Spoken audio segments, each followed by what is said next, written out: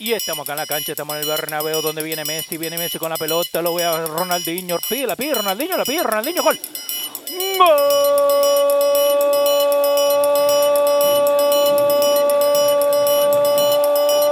O toque de cabeça, olha chance, olha gol! Golaço! ¡Qué golazo!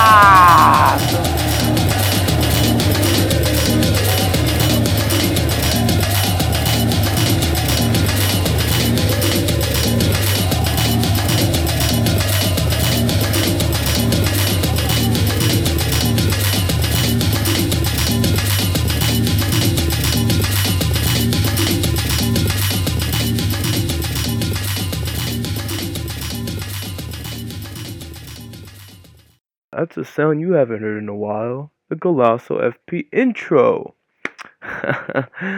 so, yeah, I might have to do some explaining. So, first and foremost, what's up, everyone? It's DTG, everyone's favorite host, or not so favorite because I've been missing, yada yada yada, this, and that. However, I've spoken to Andres about it, remember that old guy who used to be on the podcast? Happy belated, by the way, as I missed his birthday on the podcast because I've been away for a little bit. Yeah, so he is a little old, but like, let's not tell that to his face. But no, as I was saying, yeah, I did speak to him, as to why I haven't been able to do the podcast. Um, I've been missing because, well, first, let's just run it back to my last episode. I had recorded an episode in mid-October. Um, with two special guests. It was a special 2 hour and 45 minute long podcast episode. It was a phenomenal episode. I had two guest speakers, my friends Erlen and Steven, a Chelsea supporter and a Bayern Munich supporter, respectively. So, yeah, it was a great discussion, great debates. It was all around really good fun in that podcast, but the episode was corrupt. So, the microphone I was using had horrible, horrible static, and it ruined the whole episode. And I tried to save it onto my computer, right? For Andres to come and help me do that. However, by the time we linked up, I believe, yeah, late October as well. It was 2 weeks after. It's just been it was already gone. It couldn't be restored. The file was corrupt. And yeah, I had to return the mics, get new ones. I'm using a proper headset this time. I hope this one works out well because I'd be very angry because I ordered a previous one. It was also pretty shit. And so this is my third attempt. So yeah, sorry about that, guys. And also, month of November was very hectic. I'm an assistant manager at my job. I work retail. So so yeah, you know how it goes, Black Friday and all that, prepping up the store, signing new seasonal people to help out during this hectic time of year. So yeah, it was pretty hectic. But now, early December, I have some leeway. Yeah, it's kind of still busy with holiday shopping, but it won't be as crazy as Black Friday. So it'll be a little bit more relaxed until, like, the holiday season. So yeah, here I am. Um, I have to apologize to everyone about that because that's very unprofessional of me to just, would look like abandoning the podcast. But no, I love this podcast, man. I love all you listeners. I love doing this, and I love the sport too. That's we're all here for, isn't it? So yeah, um, that's that. I'm back better than ever. Um, live and well, feeling healthy. Hope you guys all are too. But no, anyway, yeah, because of my absence, I won't be taking a holiday break. I'll be doing holiday episodes. As you can recall, last year this time around, we stopped at like the middle of December. But no, I'll keep going. I'll make a few episodes to just recap. Um, well, just to make up lost progress, lost time, lost audience members. Unfortunately, boo hoo. But no, I'm sure we'll regain it. As the hunt for my co-host continues. That's one thing I want to talk to you guys about. Any listeners out there, great talkers, great speakers, great knowledge of the game, hit me up at my personal Instagram at Dave the Goalie. Shoot me a DM, Snapchat, or just better not just DM Golasso FP on Instagram or on Twitter, which is both are fine, or any Mundo page. Struggle is real, guys. I miss Andres.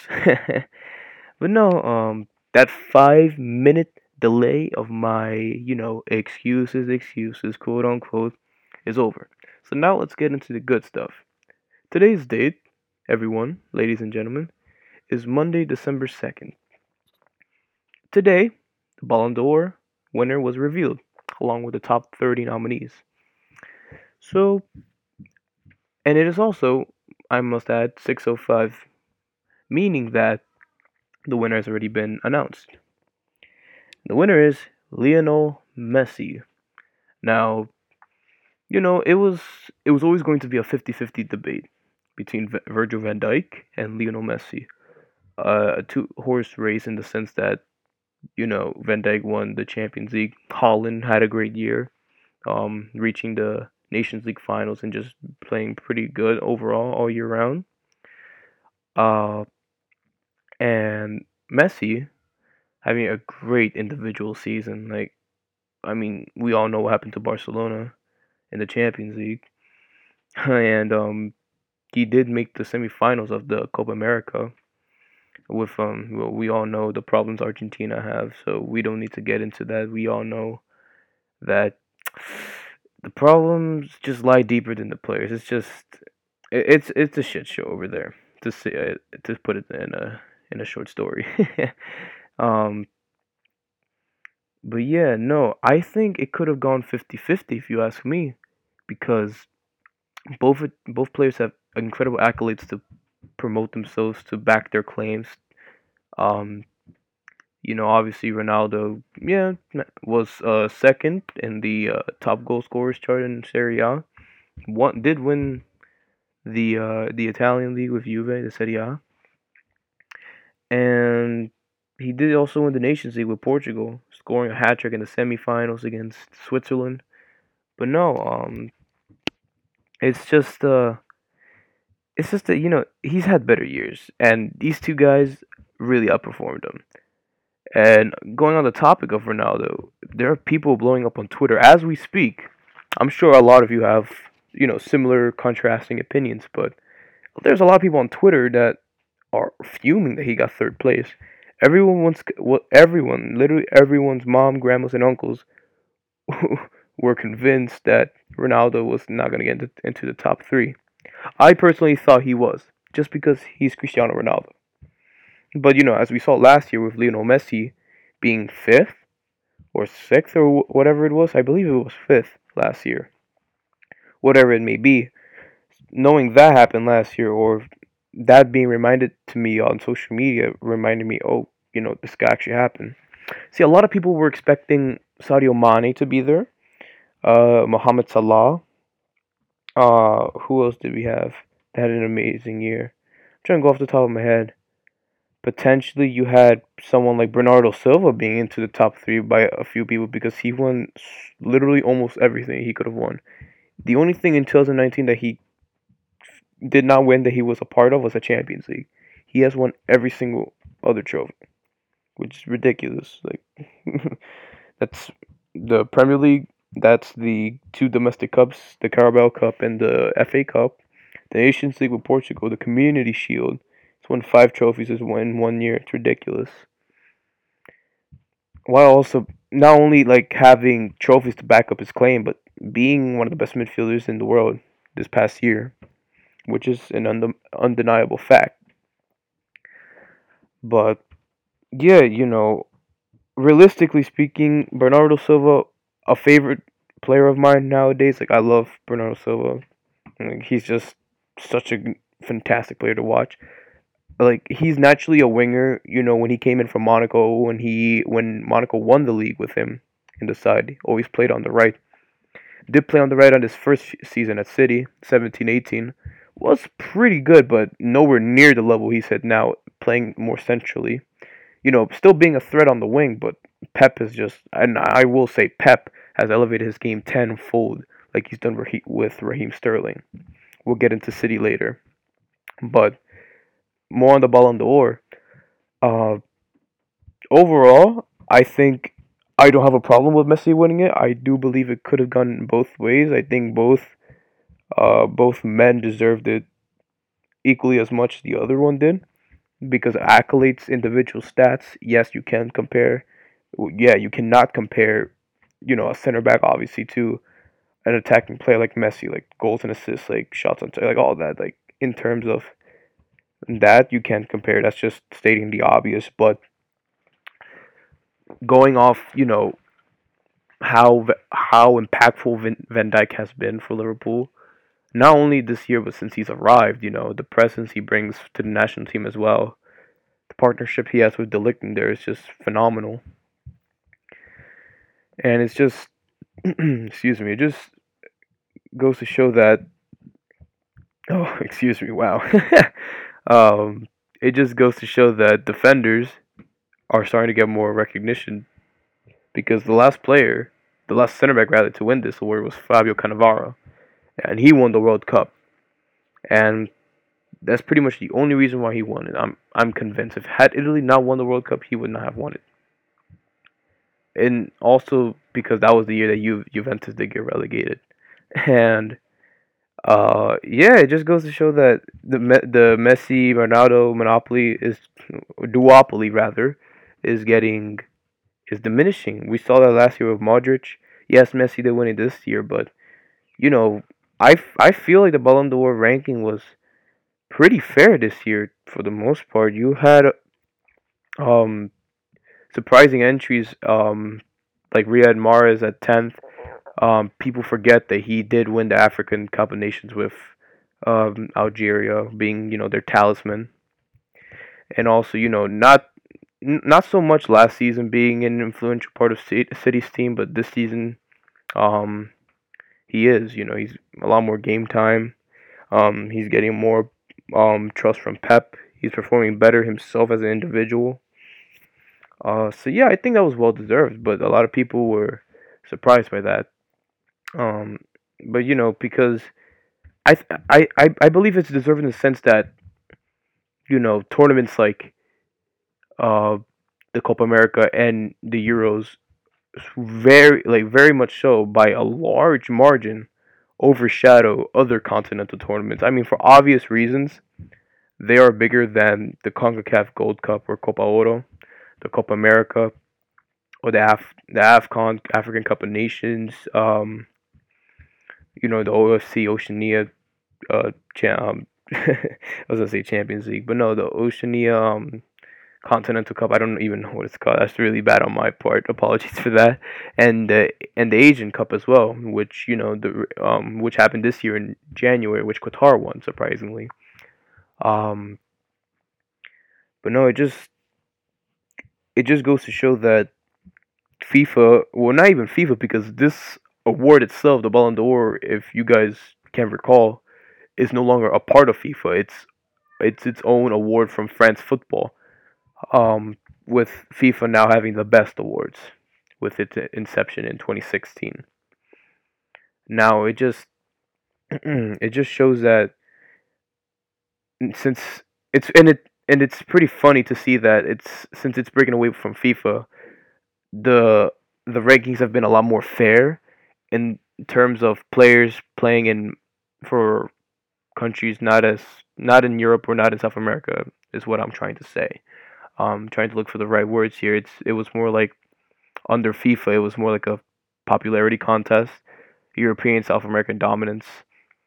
Um, Now while you have more outside talent outside of the continents making it into the top 30, such as Kalidou Koulibaly from Senegal and Napoli, Sadio Mane from Senegal and Liverpool, Riyad Mahrez. It just goes to show that it's increasing every year. Now, Riyad Mahrez has been here before. That season that Leicester won it in 20. Was it the 2016 Ballon? Yes, it was the 2016. Him and Jamie Vardy came 6th and 7th respectively. Um, it just it just really goes to show that since it's broken away, it's a lot more fair. Like you have two Leicester City players in the top 10 of Ballon d'Or, Like it's ridiculous. Yes, I while there are no like North American representatives, unfortunately, boo-hoo, or anyone from Asia, or just not yet at least. Like I guarantee you, go back to the 2010s or the early 2010s rather, you'd only see like Samuel Eto'o representing Africa in there. That's pretty much it. You in terms of North America, you'd only have I can't even think of who's been in the top 30 of Ballon d'Or from North America. So it just goes to show that this award is m- being a lot more open since it's you know independence from FIFA because I do believe it's a great thing. Let me know what you guys think. I personally think it's a great thing that these players from nations outside of Europe and South America are getting more recognition and more praise for the achievements that they achieve with their national teams and with their teams. And an underlying factor in all of this would be that there are more players from Africa, from Asia, from North America, from Oceania even in some leagues producing more and more talent that are breaking into Europe's top leagues. And it's just all around better for the beautiful game because us at Golasso, Andres and I are very passionate about it that these other leagues, these other nations should get more recognition, and it's warming to my heart rather that it's come this far. Like I wouldn't be surprised if within the next 50 years you'll see. I know it's a long time, but in the next 50 years you'll see say an American on the list. I'm not gonna say Pulisic because that's the obvious answer because we have a very big, large pool of talented players. It's so big. It could be a Mexican player, Costa Rican, Honduran, Panamanian. Imagine that, or a Japanese player, or a Korean player. Heung-min Son is another one coming from South Korea. That's one that completely skipped my head. Pierre-Emerick Aubameyang was 20 on the list. Like it just goes to show, and even smaller nations in Europe that are producing more and more talent. Dusan Tadic, yes, Serbia has always been a decent team, but Dusan Tadic making it in there, especially at his age, is phenomenal. Um, like you have Gareth Bale didn't make it. What am I talking about? But no, it just goes to show that this award is a lot. It's being a lot more opened up to a general public of a general pool of players from a large diverse group of players. So yeah, that's the Ballon d'Or wrapped up. In my opinion, let me know what you guys think about all of that. So now let me just get right into the Premier League. So yeah, let me just open it up saying, but yeah, Unai Emery has been sacked by Arsenal last week. His last game happened to be on Thanksgiving, and yeah, he ruined my Thanksgiving. Well, not just him, the players did too, but um, yeah, I mean, I know this time last year I was in love with Unai Emery. It's just so funny how things change in a year, and I just think that I just can't believe how badly it's gone ever since. You listened to me this time last year. We were on an unbeaten run of 22 plus games, and we had beaten Tottenham. I believe on this day last year, or it would have been yesterday last year. So, um, I believe that it was the right decision. As harsh as it sounds, like Unai Emery was a great man. Hardworking, relentless guy, like very passionate. Yeah, I am guilty of this as well. There are people who, unfortunately, like to take the piss out of him, saying stuff like, "Oh, good evening," and um, just making fun of him all around on social media. I mean, that's not really anything new of Arsenal because the fourth joke, the fourth meme, Arsene Wenger memes, all this stuff. But I I do like feel for him in the sense that he easily could have had like an English translator for him because he's always been doing that since he's come at Arsenal. But the man like watched Peaky Blinders just to learn English. Yeah, that may not be like the best English to learn from, but he's trying and he wants to do his press conferences all in English so he can learn on his own at his own pace and to just show that he's fully invested into the team to learn English to efficiently communicate with the players better in English. Well, yes, it was a struggle for him, but I have to respect him for that. I have to respect him for a lot of things in the sense that he, you know, he gave us some phenomenal moments, like the wins over United, Tottenham last year was probably his best game ever. The Europa League run last year, unfortunately, it didn't end the way I wanted it to end.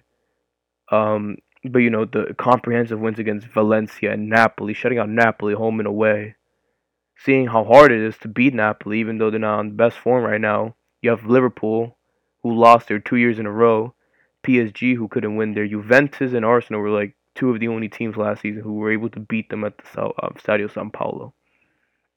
So that says a lot. Like Emery was, was really good at some points.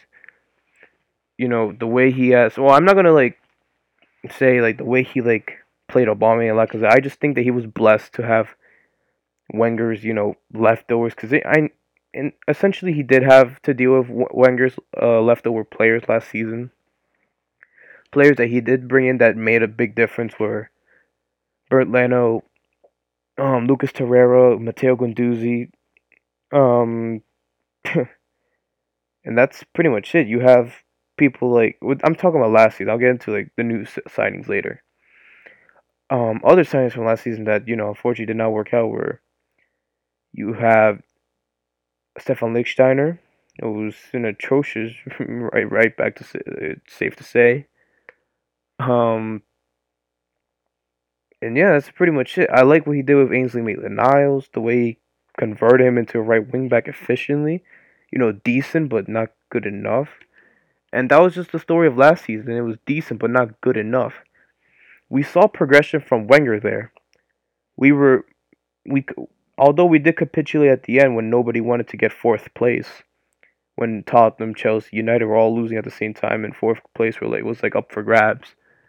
Um, we did do better than the previous season, Wenger's last season, and we saw an improvement of the attack in midfield. Well, I mean, whether that be through him or through the players, we have to go back and see the games. I would have to do that myself. But, some credit does have to go to the coach for that, and I believe that he lost the dressing room at this point. Um, Last season was just, a free pass into the Premier League. Oh, welcome to the Premier League. Get adjusted. For someone who's coaching their first time in England in a new country, new language, new like system of play, new styles of play, because because the Premier League being the hardest league in the world. You have the super teams like Man City, Liverpool, Tottenham, the Big Six. United, us, or if you can even consider us top six now, Tottenham. Even the decent teams like Wolves, Everton, well, at least last season they were. West Ham. It's a crazy league. So for Unai Emery to come in and finish fifth, I mean realistically we should have finished third, considering the end of games we had the last few games we had last season. We did bottle it. Even though I could pinpoint two specific games last season to individual errors in defense or in midfield, you can't blame all the blame on individual mistakes or the players in general. Yes, two mistakes that did cost us, but coaching does have a role in that because in a team, it's a team effort. And this summer, as you guys knew how hyped I was about the summer signings, we signed Kieran Tierney, one of Europe's most prominent left backs. Um, this kid, let me tell you, the Scottish David Beckham with on his left foot. Oh my days, his crosses are amazing. But here's the thing. Last season we had Nacho Monreal and Sead Kolasinac. Monreal was sold in the summer towards the end of the window, and Kolasinac. Nacho Monreal already being a little, older, being in this going to 33, 34, and Kolasinac is a good wing back. He's a decent wing back. I take that back because if you put him in a four back as a left back, he can't defend that well. You put him as a wing back, yeah, he does push and he does press tremendously well. Look at the size of him and look at the speed of him. The crosses aren't good enough.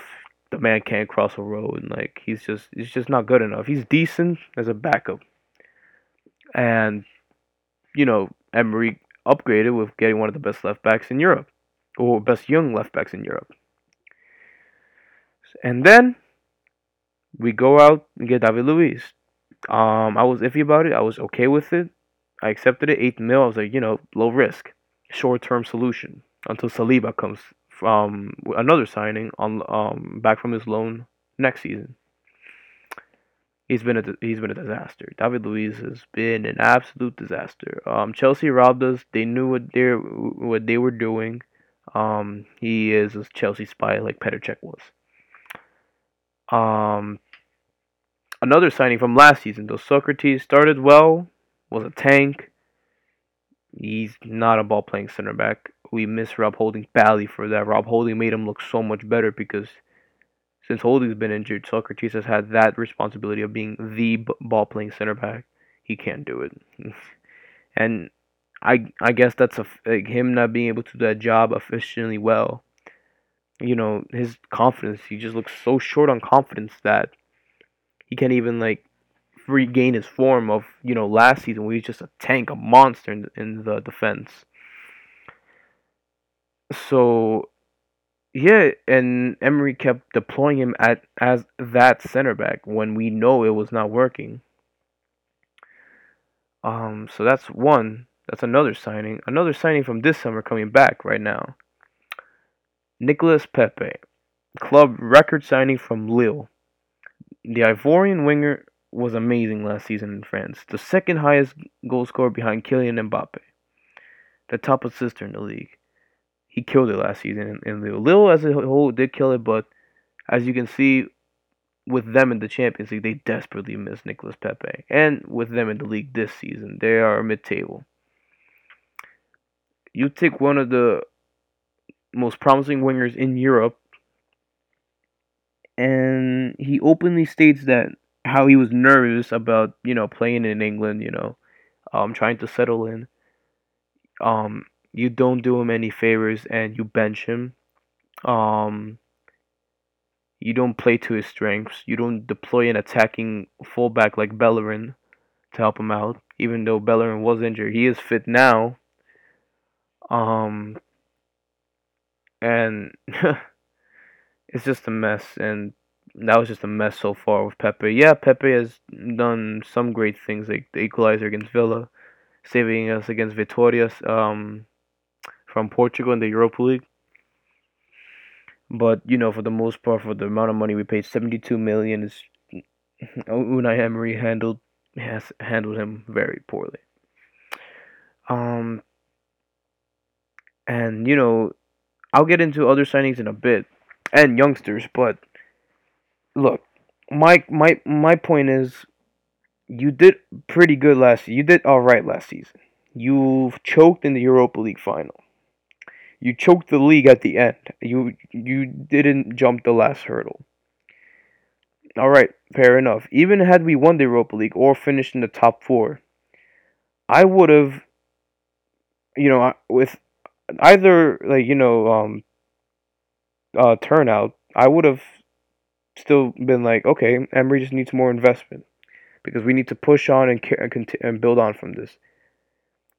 In the case had we gotten to Champions League, I would have been like, okay, we're gonna sign this, this, and that, or we need this, this, and that. But since we lost that chance to get into the Champions League, we only have a reported amount of 40-45 mil to spend in the summer. So I was like, okay, Emery, you are responsible for getting these players out, the players who have let us down, the players who are not good enough, and replacing them. He did exactly that. Although he didn't sell two or three players that I would have sold. I'm not gonna name because there's no point of it anymore because Emery's not here. Emery got the players he wanted. He wanted a left back. He got a left back. He wanted a deputy center back because he was done with Mustafi's bullshit and didn't want to play Monreal at left back or center back. Left back because he was getting Tierney, and center back because he's not a center back. And also with Koscielny being a bitch and leaving, he wanted to get a deputy center back, a center back. So he got Saliba, one of the most promising center backs in Europe. He's 18 years old and he's already valued at 25 mil. But people always pay above valuation. So yeah, he's still young. He has one pro season under his belt from last year. Sends him out on loan. Fair enough. That's a great young signing for the future. Well done, Emery. Gets David Luiz, a decent center back to plug in for now, for at least 2 seasons, just like he did with Socrates. Buys an old center back for short-term solutions to help us get into the Champions League. Okay? Nicolas Pepe, we were crying out for a winger. Mkhitaryan was not cutting it at all. We had Alba sometimes playing on the wing, or Lacazette. Those two work well. Get a third man in there. Make an attacking trio just like Liverpool have. Just like City have. Just like every top team should have. Barcelona, another example. Bayern Munich. So on and so forth. Okay, you got Nicolas Pepe. Fair enough. You want youth? Okay. Brings in Gabriel Martinelli. Phenomenal buy. Guendouzi, phenomenal buy. They were both less than 20 mil. Let that sink in. Combined. Phenomenal. Kid's been killing it in the cup competitions. He's already has 7 goals as a 17-year-old, or 18-year-old rather. I apologize. Coming from the Brazilian 4th division to do that. Phenomenal. No words. All right. So you have all the players now. Just plug them in slowly. Okay, Tierney came in injured. Okay, he can come in soon. Soon enough, he'll come in. David Luiz. Okay, integrates him slowly. Good. Pepe introduces him slowly. Didn't give him a start until his 3rd game. Good. My point is, why do you go ahead and ruin what you're building? You play Lucas Torreira as an attacking midfielder. You try to put Granit Xhaka as a defensive midfielder when he's not a defensive midfielder. Or Guendouzi. You switch between those two while they're both not. And you're doing the exact opposite of what is needed. Playing the best defensive midfielder at the club as an attacking midfielder, leaving a huge gap there. If it's not the gap at DM from the lack of Torreira playing there, there's a lack in the middle in the central midfield area because the 2 other guys are playing DM. Another problem. You persist with a 4-back when we know Kolasinac cannot play a 4-back. Alright? You keep on persisting with Socrates being the ball playing center back. You can't do that. It's cost us goals. People know our weakness. They press us so much from that. You keep doing it. You keep telling Bernd Leno to play it short. Just play it long. Sometimes you have to play it long. Playing off from the back can be dangerous. And teams read us. Coaches read us. They do their homework. You do nothing. So you're doing nothing. The players are listening to you and they're losing faith in you. They lost confidence in you. He exercised Ozil from the team for no reason. Well, yes, I will admit one of the players I did want gone. I'll name 2. I'll name the first one right now. Mesut Ozil. I did want to sell him because of his massive wages. 350k a week. He should be doing more. And with those wages, we could invest it in better for the betterment of the whole squad. Like with those wages, we could buy at least 2 more players. It's fine. We could pay 2 more players with those. Not to say Ozil is a useless player, but he doesn't justify the pay that he's getting. So that's the reason why I wanted to sell him, to free up the books. Yeah, he didn't play Ozil for a month in the Premier League. from early September all the way until the like even after the Crystal Palace game, which I'll get to soon. When you're playing Lucas Torreira as an attacking midfield, I don't get why what you're doing. You have an attacking midfield in the like not even in the squad in Mesut Ozil. Like if you need some creativity, just put him in. Like, he'll do better than Torreira. I'm not saying Torreira did badly in his position, but it's the fact that Emery, insisted with it, left a huge gap and just cost us so many times, time after time. It's just ridiculous. Like, okay, I'm just gonna stop rambling on about that. But regardless, yes, I did want, and I still wouldn't mind Ozil leaving because of his pay, of his weekly wages. But if you're gonna be playing a system, play the right players in there, do the right things, like be okay with change. He's starting to be like Emery, in my opinion, from what I was seeing, was starting to be like Wenger a little bit, persisting with the same shit, not changing his ways, being an old dinosaur. Yeah, no offense to Wenger, at some points he was playing and acting like an old dinosaur, stubborn. Unai Emery was being a bit stubborn as well towards the end of his tenure at Arsenal. So yeah, I will praise him for promoting more youth, like putting them into the first team, like Bukayo Saka, Joe Willock, Reece Nelson coming back from his loan, making Emiliano Martinez his second choice goalkeeper. He's a great goalie. Ainsley Maitland-Niles, like just young, like all these youngsters, Emil Smith-Rowe, Martinelli. It just goes to show that he is a capable coach, but not at this level. I'm sorry, I have to admit it. And I think it was the right decision. Um, I think Unai Emery is, after failing at PSG and I hate to say it, failing at Arsenal, is a mid-tier coach. He is not the coach to, compete at the highest level. He can coach in the Premier League, just not at a top 6 club. You know, Ironically, you can say Everton is a good destination for him, seeing how, you know, they have their own problems with Marco Silva, their manager at this moment in time. Um, I say mid tier because look at what he did at Sevilla, 3 Europa Leagues in a row, phenomenal. Um, but yeah, I am sorry that it couldn't work out. I really thought Unai was gonna be the man to at least get us back into the Champions League. It did seem like that at points, and then we would um he'd be the one to start the rebuild of Arsenal while we hire someone else in the long run. And I think that time is gonna come soon. Because while yes, Freddie Ljungberg, Unai's assistant this season, he was the under 23 coach last season. Freddie Ljungberg, Arsenal legend, love that man, is taking over the reins temporarily. Um, Even if he does stabilize the ship a little bit, I wouldn't want him to get the job solely because look at Man United. Look at the problems that Ole Gunnar Solskjaer has. He was not the man for the job. Like he went on a honeymoon period, and after that PSG win, it's been downhill ever since.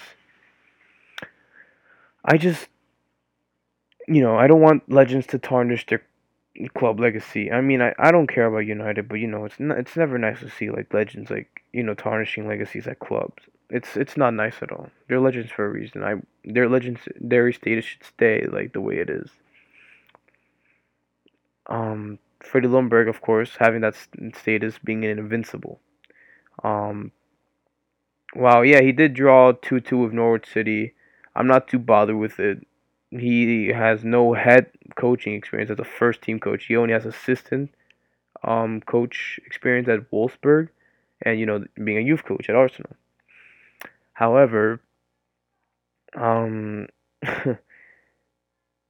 I wouldn't give him the job even if you did well, but I will not criticize him for the 2-2 draw at Norwich. He only had 2 days to prepare for it, being given the job on Friday and then had Friday and Saturday to work with, and then Sunday was the game, Sunday morning Eastern, that is where I am. So yeah, it's just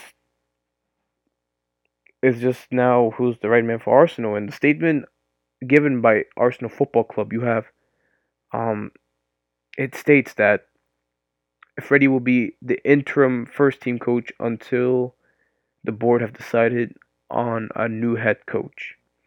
So yes, they are looking for a new head coach. It's not what Manchester United did in their appointment of Solskjaer, stating that he will lead us until the end of the season. But obviously things happen and he got the job permanently. So yeah, that's that. Who do I want? I want Massimiliano Allegri, hands down. I would love Pochettino. I'll get into that as well. Um, I just don't think he'll do it because when he was linked to Barca, he said no straight out because he played for Espanyol and he managed there and he has respect for Espanyol, another Barcelona-based club, rival of Barcelona. So I just think he'll do the same at Tottenham because well, let's just move on to Tottenham now, who also sacked Mauricio Pochettino because yes, I don't at the time I didn't think it was right, but hearing pundits, hearing ex players talk about experience, their own experience, who have been at this level, at this high level of football, um, Pochettino was Tottenham legend, made them, as much as I hate to admit it, made them something out of nothing. I was never, I always used to take the piss out of Tottenham. I still do because they're all rivals. Like that's what rivalries are all about. But he gave me one of the most nervous moments of my life. Taking Tottenham to the Champions League final, and that was horrible for me as an Arsenal fan, especially considering that the Europa League was a few days before the UCL final this year. And Pochettino, what he's done with that team, what he did with that team was phenomenal. Not spending money, still getting Champions League final, bargain buys, not being known as a serial spender. I mean, he's a world class coach. Like we all have to admit it. If no one agrees with that, like you have to get your head checked. And he is a world class coach. The only downside is he couldn't win anything with Tottenham. But I firmly believe had he been backed up better financially, he would have been, he would have won something with Tottenham, 100%. And it's just we just have to see where he goes. A lot of people say Bayern Munich, Manchester United. He will definitely win a few things if he goes to either club. I talk about Bayern Munich a little bit too because they also sacked the coach. It's just sacking season. Like what can I say? On Tottenham's end, I get why they sacked them. They're doing poor in the league. They got smashed in the Champions League 7-2 by Bayern Munich. So I didn't agree with it at first, as I hinted at earlier, but I firmly believe firmly believe now after hearing, like I said, pundits, ex-players who have been there, done that. I just believe that with this case, this scenario, the players, I think it kind of goes 50-50. The reason why Poch was sacked was, Pochettino's fault, the players' fault, and the board's fault. Daniel Levy, the owner, the owner of Tottenham Hotspur. So Tottenham Hotspur have had generally the same core group of players since Pochettino has been there in 2014. I looked at an interesting statistic or picture rather on Instagram comparing Jurgen Klopp's first ever Tottenham 11 versus Tottenham Hotspurs, because that was Jurgen's first game in charge at Liverpool. Pochettino, of course, being in charge of Tottenham at that time. This was in October 2015 or November 2015. So if you compare the two teams then and now, Liverpool's is completely changed. The only players who were still from that game who were in this current Liverpool crop of players, Jordan Henderson. You have Joe Gomez, but Joe Gomez was injured at that time. Nathaniel Klein, but he doesn't even play anymore because Trent Alexander-Arnold is there at right back, and he's injured as well, Kleiny. Alberto Moreno isn't there anymore. They have the goalkeeper. Midfield is completely brand new. Um, and Roberto Firmino is also still there. That's about it. So starters wise, you only have two starters that are still in the Liverpool team from that team. Pochettino at that time, Lloris, Alderweireld, Vertonghen, Danny Rose, Kyle Walker was playing. So yeah, that's at least one change. Eric Dyer, Christian Eriksen, Musa Dembele, it's not there anymore, but still.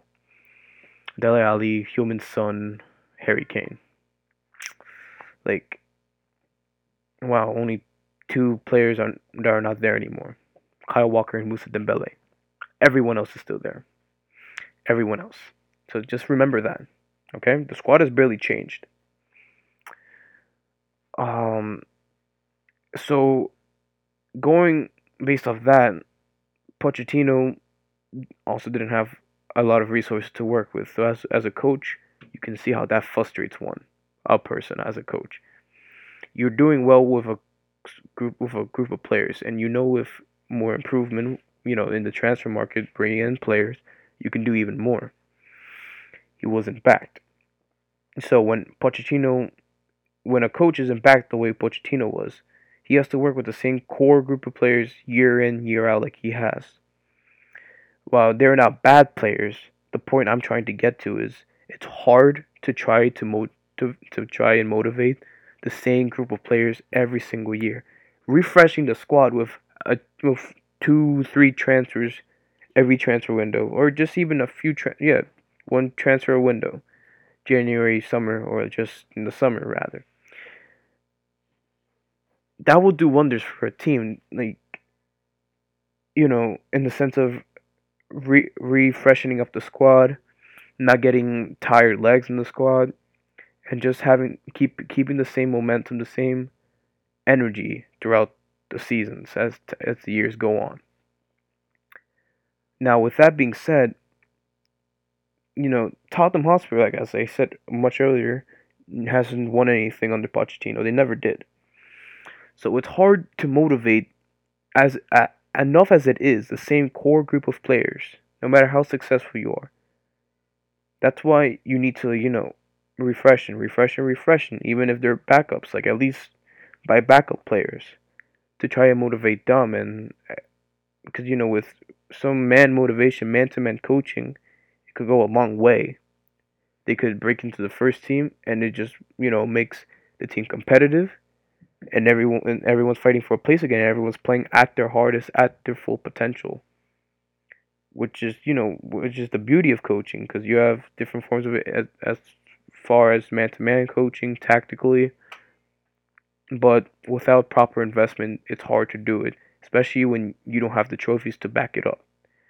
So I can understand why the players lost faith or were demotivated, because it's the same message from the same coach every single year. We're not doing anything. We're just fighting for Champions League places. That's it. We are not competing for any trophy. We're just doing the same thing over and over again. So what's the point?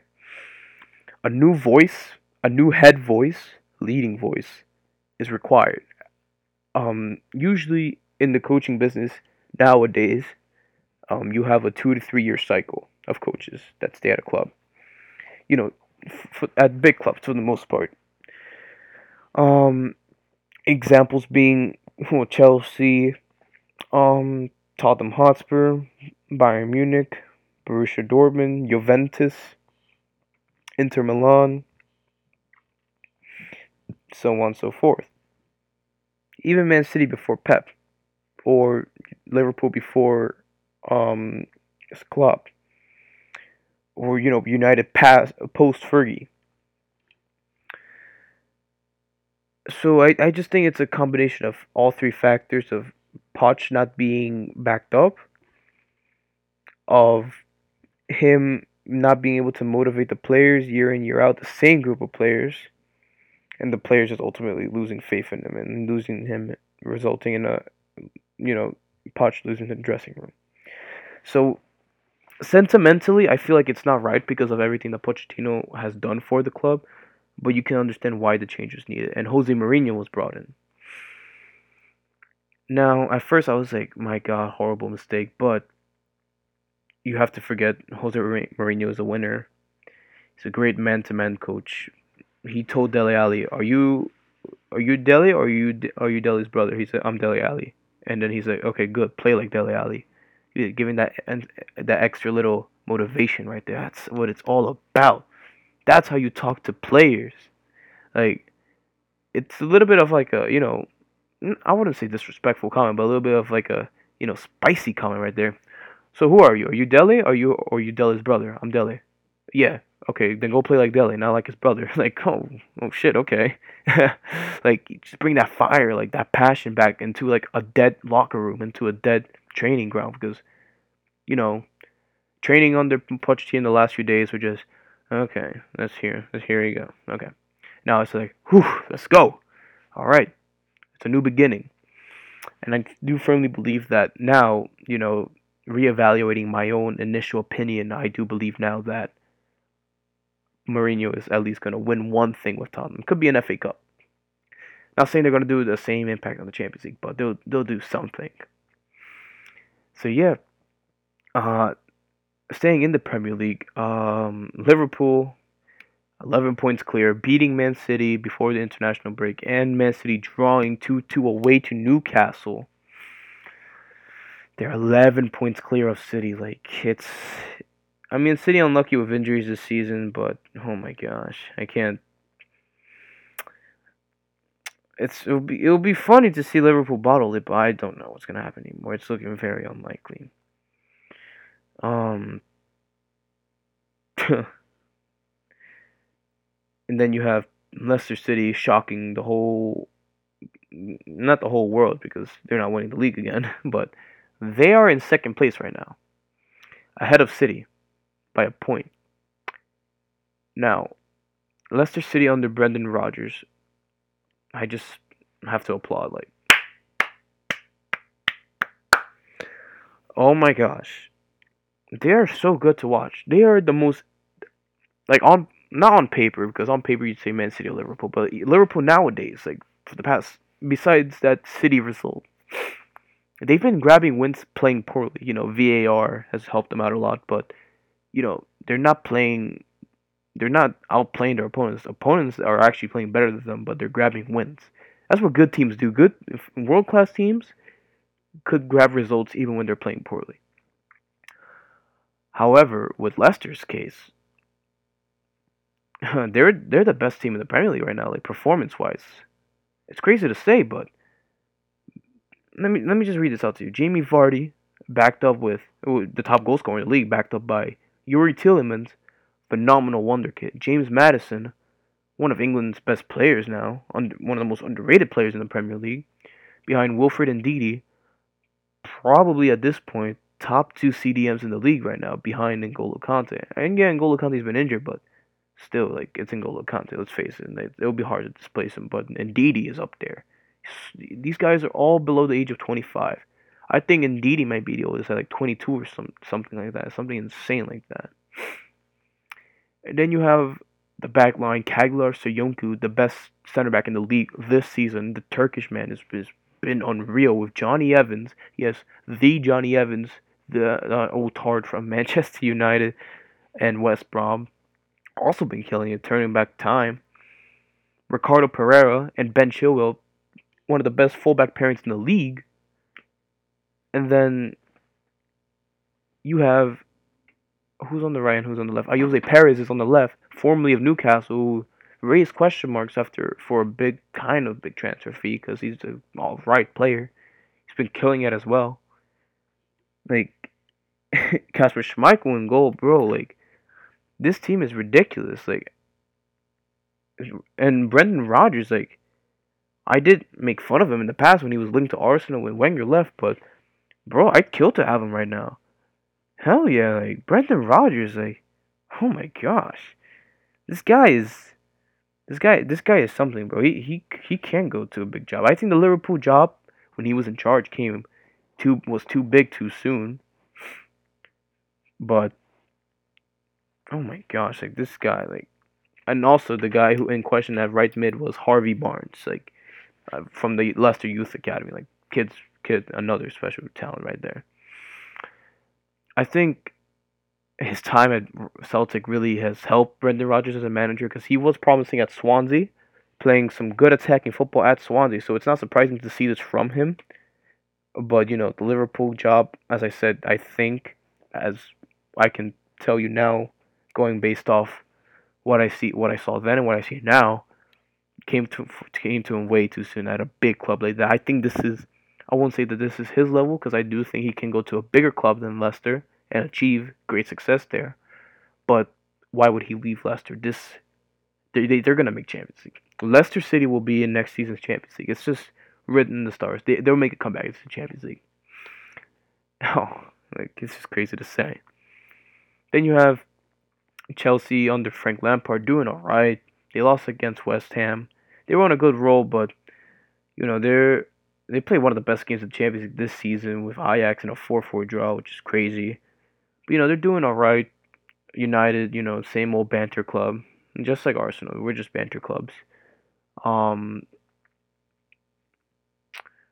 Going back on Arsenal, because I did tell you guys I was gonna reveal the name of the second player who I did want out of Arsenal. It was Granit Xhaka.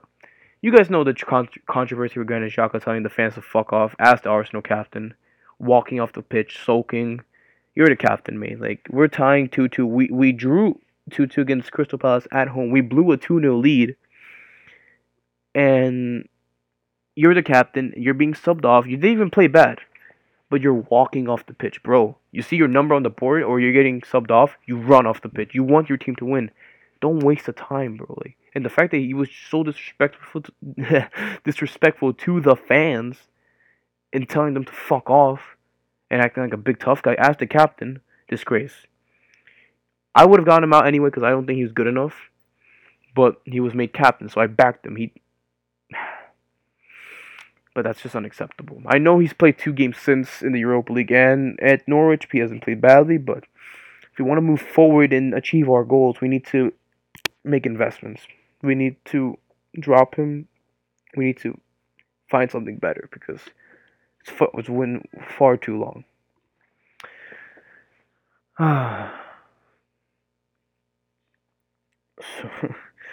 Okay, rant over. So yeah, Ozil out, Xhaka out. That's just my opinion. Come at me if you think I'm wrong about Ozil. I'm pretty sure you guys all agree on Xhaka.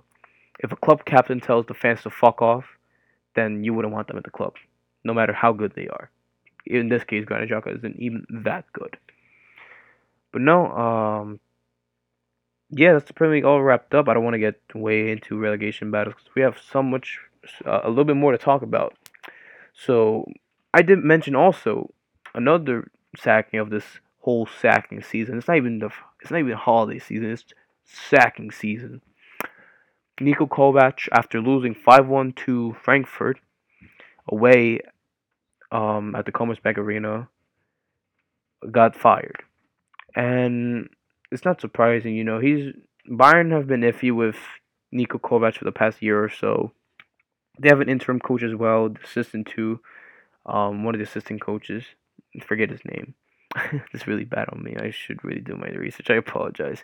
I'll get the name in a second, but Niko Kovac is another guy who was in the free agent category of managers. I think it wasn't a right decision. It was coming.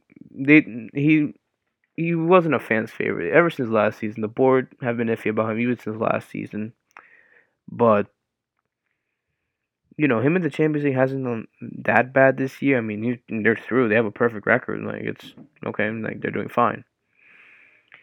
But Bayern in the league, however, is a completely different story.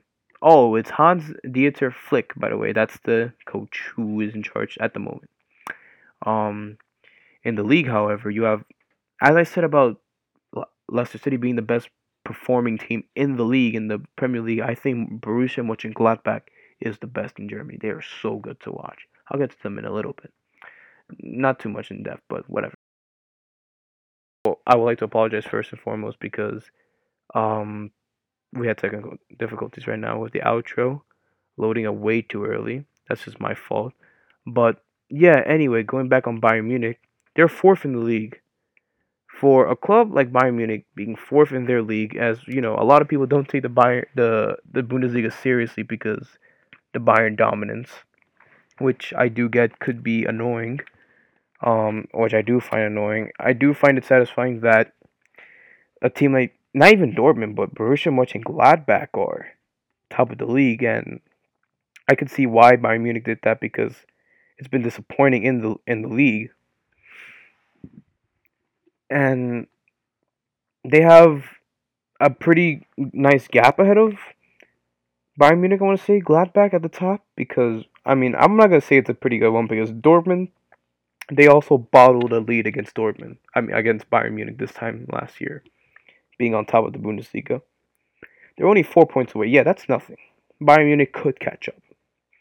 I hope they don't because Borussia Dortmund they have a bigger lead this time last year and they still choked. They crumbled under the pressure. And Borussia Mönchengladbach on the other hand, oh my gosh, like Marcus Thuram, like the son of Lilian Thuram, is probably like the best signing in the Bundesliga this season. Like he's been so good for them. They have one of the most underrated goalies in the world, Jan Sommer. Love that guy. They what's his face? He's been linked to a lot of big clubs. Dennis Zakaria, the Swiss CDM, phenomenal player. He's touted for a big move. He's well deserved of it. Alisson Playa, formerly of Nice. Brio Embolo. A lot of you FIFA Career Mode or Football Manager players would know about him. He's a wonder kid. He still is young, but you know he hasn't hit his full potential just yet at the age of 22 because he did have an injury hit stint at Schalke in the Bundesliga, which he did all right in being in and out of the team. But I will give credit to their coach Marco Rose, German coach who was the coach at RB Salzburg, Rebel Salzburg, who are making waves and headlines in the Champions League this season, as you guys know, playing against Liverpool and Napoli.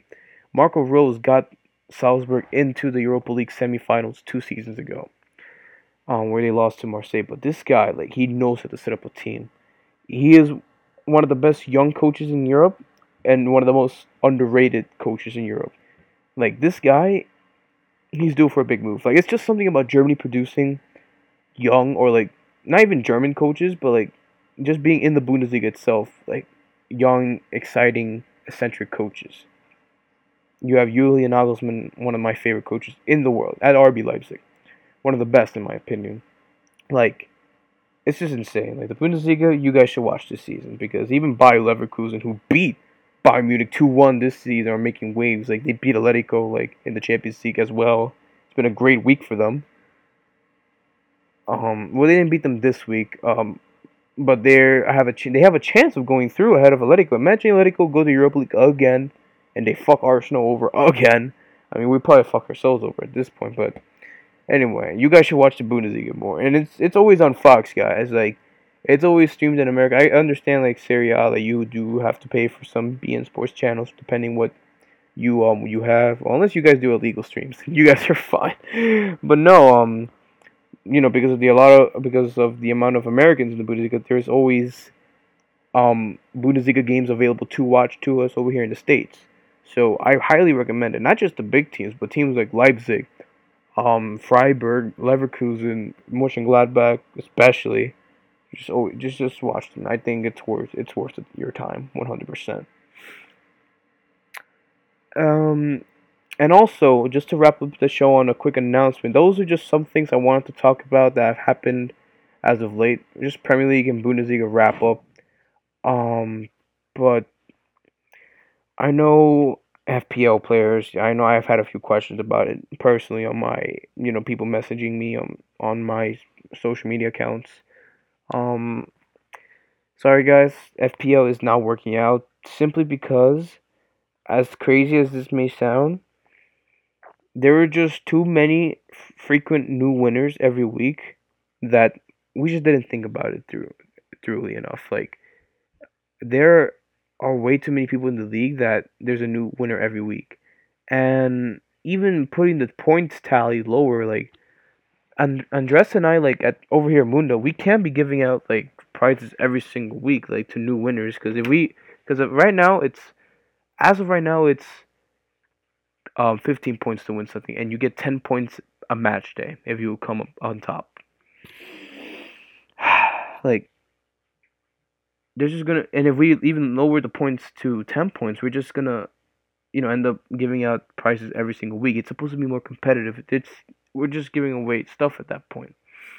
So we wanted to keep it at 15, but there just kept being too many winners where we reached the point that, like, what's the point? Like, no one's gonna be able to achieve like maximum points, like be able to get like top prizes if they wanted to. It's gonna be virtually impossible to do so. So I do have to apologize on behalf of myself, Andres, and the Mundo family. The FPL Mundo Fantasy League is, you can still play in it, but we will not be giving any awards because we need to think things through, and it's already almost the middle of the season. Time's passing by so quickly. Like, it just reminds me of like the time I came up with this whole idea and how excited I was for it. It was amazing. But we will think it through for next season because clearly enough of you want to play this game and it's that fun. But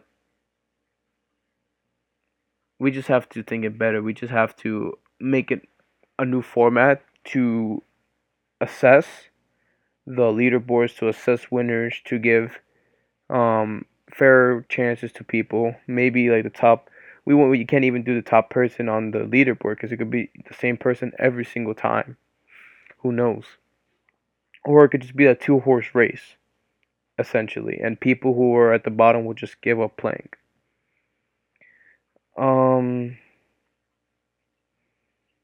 Yeah, it's just too much, and we need to handle it better. And essentially, it's just me, Andres, and Fernando on the Mundo team. We had 2 partners that left us because they had school, soccer, and work, personal lives. In the summer, they did help us out, but unfortunately, they cannot help us out right now.